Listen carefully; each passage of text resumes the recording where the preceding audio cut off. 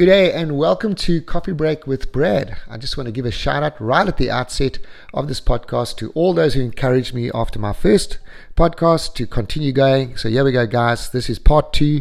This is my second podcast and a part 2 version of listening. So I'm going to continue on this subject, which is very dear to my heart and one which I have an absolute conviction of, that if we would listen well, we could really we will lead people well.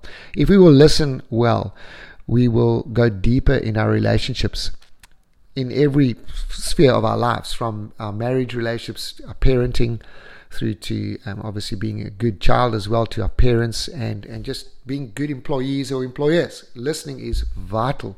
It will enrich our lives. Learning to listen well will take our relationships deeper, quickly, and it is just, something I'm so convinced of, that we need to grow in this particular skill. It's something that is actually forms a basis of our relationship with God.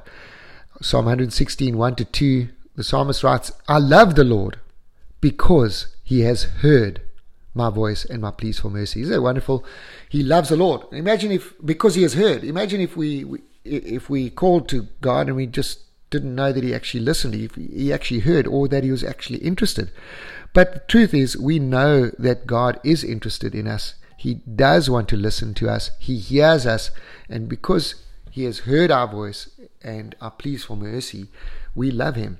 Also, he goes on to say, "Because He inclined His ear to me, therefore I will call on Him as long as I live." So there's a sense of permanence that comes into relationship with God, like steadfastness, because God has stretched out His ear to him. He's inclined it. He's bowed His ear towards him. And so this translates into permanence in our relationship. So as we become good listeners, people will learn that we are those that they can go to and they can find some measure of comfort in, and safety in, and security and hope. So let's be good listeners. All right, so I'm going to unpack listening attentively today, and this particular skill of listening. I will cover one or two things that I did from my first podcast, but here we go. And I'm going to look at 2 non-verbal skills of listening, and then 3 verbal skills that there are to listening. So the first non-verbal skill to being a good listener is to be quiet. And I did cover this in my first podcast, but be quiet and do not interrupt. Now, this is way easier to say than what it is to actually do, because there are many barriers to being quiet, and those barriers lie within us.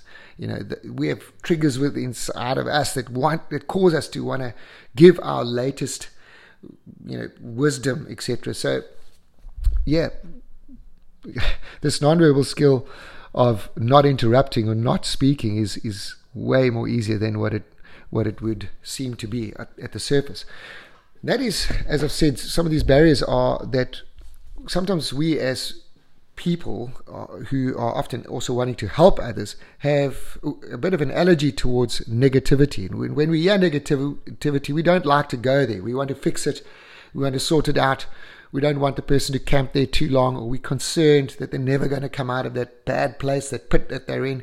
And so as listeners and those who are interested in others, we often want to quickly move on and quickly add the positive to the situation so that the person won't kind of stay there. But we've got to learn to just be quiet and not be too quick to add a positive spin on things. And that can be a barrier to listening well and to not interrupting.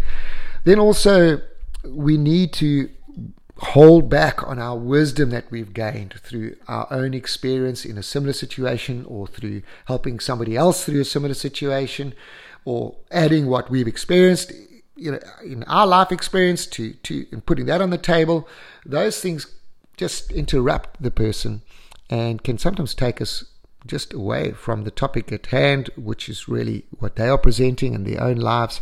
And so we do need to be aware that we're not too quick to bring our pearls to the table, as it were, and lay them before those that we actually meant to be listening to. Just hold back on your life experience first and listen to them. I think the other thing that could prevent us from being quiet and not interrupting is a prophetic sense. And this is certainly true of us in the charismatic circles, who in particularly counseling type situations, go into a situation with having prayed for the whole situation, for the person, which is fantastic. Maybe continue to do that. But we'll often come away with a sense of what God is saying. And as we come into that conversation, we actually are ready to tell this person, hey, this is what I believe the Lord is saying. I've prayed for you. And as wonderful and noble as that is to say to somebody, hey, I've been praying for you, it's often short-circuiting as a process of reasoning that person needs to go through in order to themselves come to a conclusive place of what is God saying to me, or how have I got to this place? How do I now need to process moving out of it? And I'm not saying we should never say God has said, or I believe the Lord has spoken to me, but we should be quick to listen and slow to speak. And perhaps it is God has given you a prophetic sense of his voice to them in that situation, but that you're only going to give that later on, once they have actually come to that conclusion themselves. Having a prophetic sense doesn't mean you always have to tell people, I've heard the Lord. It means you can hear God and then keep it to yourself for a while and lead the person with certain questions, etc. So, yeah, that would be some of the temptations we have when it comes to wanting to butt in, wanting to interject and not be quiet. So that's a skill. Do not talk. Just be quiet. A nonverbal skill. Another nonverbal skill is that of your body language. Now, we know it's common knowledge that 80% of communication is in our body language. It's nonverbal. Wow, that's quite something. Now, I want to unpack very briefly a technique, a nonverbal technique summed up in the acronym SOLER, SOLER. All right, so let's quickly look at that. It's a nonverbal skill of listening well. It's to sit squarely, face people squarely, adopt a position that shows people they are getting your undivided attention. Show them that you're with them. Don't face your body to the side and pivot in a sense away from them, but pivot towards them. Be engaged with your body language. Next is O. It means open position. Adopt an open position. Don't sit with your arms crossed, but actually have them maybe nicely next to your side, your hands folded perhaps, and this also will communicate to the person that you are comfortable and you're hearing what they are saying. L would be to lean slightly forwards towards a person, not too much forward, because that would indicate almost too much intensity and could actually put the person on the back foot. And at the same time, also don't lean too far backwards, because that could also indicate disinterest on your part, sort of slouching back into your chair. But lean slightly forward, show that you're engaged and that you are listening attentively. Maintain eye contact. E would be eye contact. Don't let other things catch your attention. Don't stare out into the distance, stare out your window, look back and forth at various things, perhaps in your house or outside, that may be distracting to you. This would indicate that you're not quite there and you're perhaps even just wishing the time away, that you could be out of there as soon as possible. So maintain eye contact with the person. This is really important. And then R stands for relax. Be natural. This puts them at ease, makes them feel comfortable. All right, so that would be the second nonverbal skill, SOLER. S, squarely. O, open position. L, lean. E, eye contact. And R, relax. Good. All right, well, we're moving now into 3 verbal skills of being a good listener that I can lead us in or point out to us. These are very, very, well, actually quite simple, but if we would learn to use them, it will take our relationships deeper and help us certainly in counseling type situations as well, when we are seeking to lead people. All right, here we go. So the one verbal skill of listening well is that of reflective listening. Now, when people come to us, particularly in a counseling scenario, or they and even in our relationships with one another, we all, when we are communicating, we have a bunch of thoughts in our heads or in our hearts, and we're wanting those thoughts to come out, and we communicate those things, and those things are often like encoded. It's sometimes, you say something and you're like, oh man, I don't really mean that. I'm not really sure what I'm saying right now. We're trying to figure things out as speakers. Now, when we listen, how we can help people is to actually use this skill of reflective listening, where it's like holding up a mirror to somebody, where we simply repeat what we've heard. And this shows the person you're paying attention, and it also eradicates assumption as well. We say it assists us in crystallizing what it is that they are bringing to us or to God. So it also helps them to clarify what they've been said. As they hear back from you what they've just said, they could actually go, wow, I didn't realize it was so intense. I didn't realize I was so cut up about that. As you've reflected to me, for example, man, I was so angry. I just wanted to pack my bags and get out of there as soon as possible and never come back. And you might reflect back to the person something like, wow, so when you said you were so angry you wanted to leave, pack your bags and never come back, did you really mean that? Or wow, that really shows just how angry you really were, that you wanted to pack your bags and never come back. There's that reflective listening, and the person might be able to retract that or understand what's going on in their own hearts by going, wow, that is really the depth to which I actually felt this thing. I really, really felt it strongly, and we're able to then empathize with them and go deeper. So reflective listening, they might actually then retract what they're saying, say, wow, yeah, I didn't feel that strongly about it. I was never really going to go, but so this can really help clarify things and help the person as well in understanding themselves.